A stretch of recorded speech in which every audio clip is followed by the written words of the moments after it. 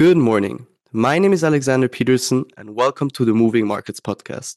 It is Monday, the 27th of February, and coming up on the show, we have Mensur Pocinci, Head of Technical Analysis, who will give us a technical update. But first, let's see what has happened in the markets.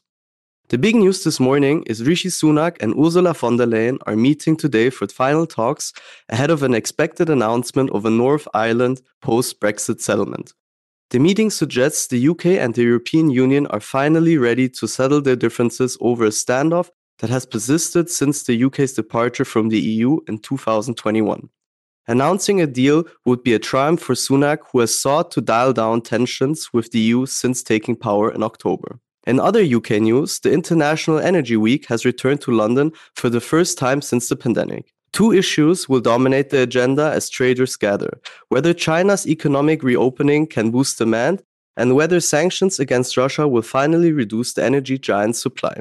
Oil prices have been stagnant, but as China reignites economic activity and the world's travel habits return to normal, trading titans see a potential for rebound. In China, the lithium industry is reeling as its top production hub, which accounts for roughly a tenth of global supply, faces sweeping closures due to a government investigation into environmental violations.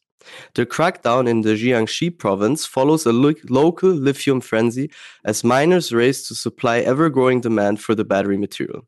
Now they're grappling with close-up inspections by environment officials sent from Beijing.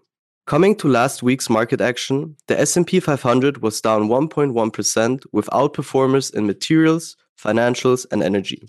The Nasdaq 100 was also down 1.7%, and the 10-year US Treasury ended Friday at 3.89% yield. Briefly turning to commodities. West Texas Intermediate fell 0.2%, trading around $76 a barrel. And gold is trading at around $1,809 an ounce. In currencies, the Bloomberg Dollar Spot Index was little changed and the euro is trading above $1.05. In the digital asset world, Bitcoin is trading at around $23,480. In the futures market, S&P 500 and Nasdaq 100 future contracts both experienced gains of more than 0.1%. That's all for today's markets wrap-up. I'll now hand over to Mensur Pocinci, Head of Technical Analysis, with a technical update. Over to you, Mensur.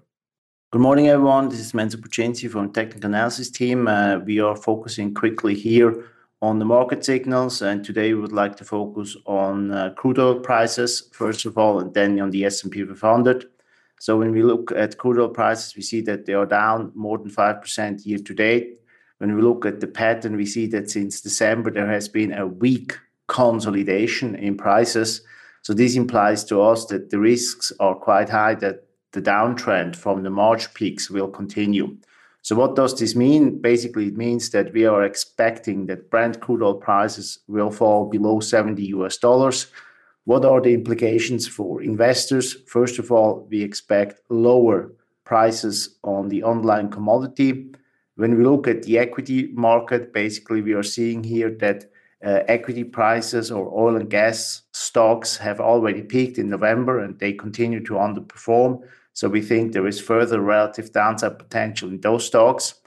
Interestingly, when we move over to the fixed income market, we are seeing that high yield bonds continue to outperform treasury bonds. So this means that investors can still stay invested in US high yield bonds. And the message from the market is that the lower oil prices are not hurting those bonds yet. If we move over quickly to the S&P 500, like most equity markets, February was a bad month. So almost half of the year-to-date gains were given back in February. We are now approaching major support in the S&P 500 around 3,940. So probably there will be a big fight between the bulls and the bears. For the time being, we think the bulls deserve the benefit of the doubt. And the reason for this is that the advance in January was quite powerful. And we think there is enough demand for equities to start a recovery, a stabilization around 3,940. That's all from our side. Back to you. Thank you very much, Mensur. And that's all for today. Thanks for tuning in. Goodbye for now. The information and opinions expressed in this podcast constitute marketing material and are not the result of independent financial or investment research. Please refer to www.juliusbaer.com/legal/podcasts for further other important legal information.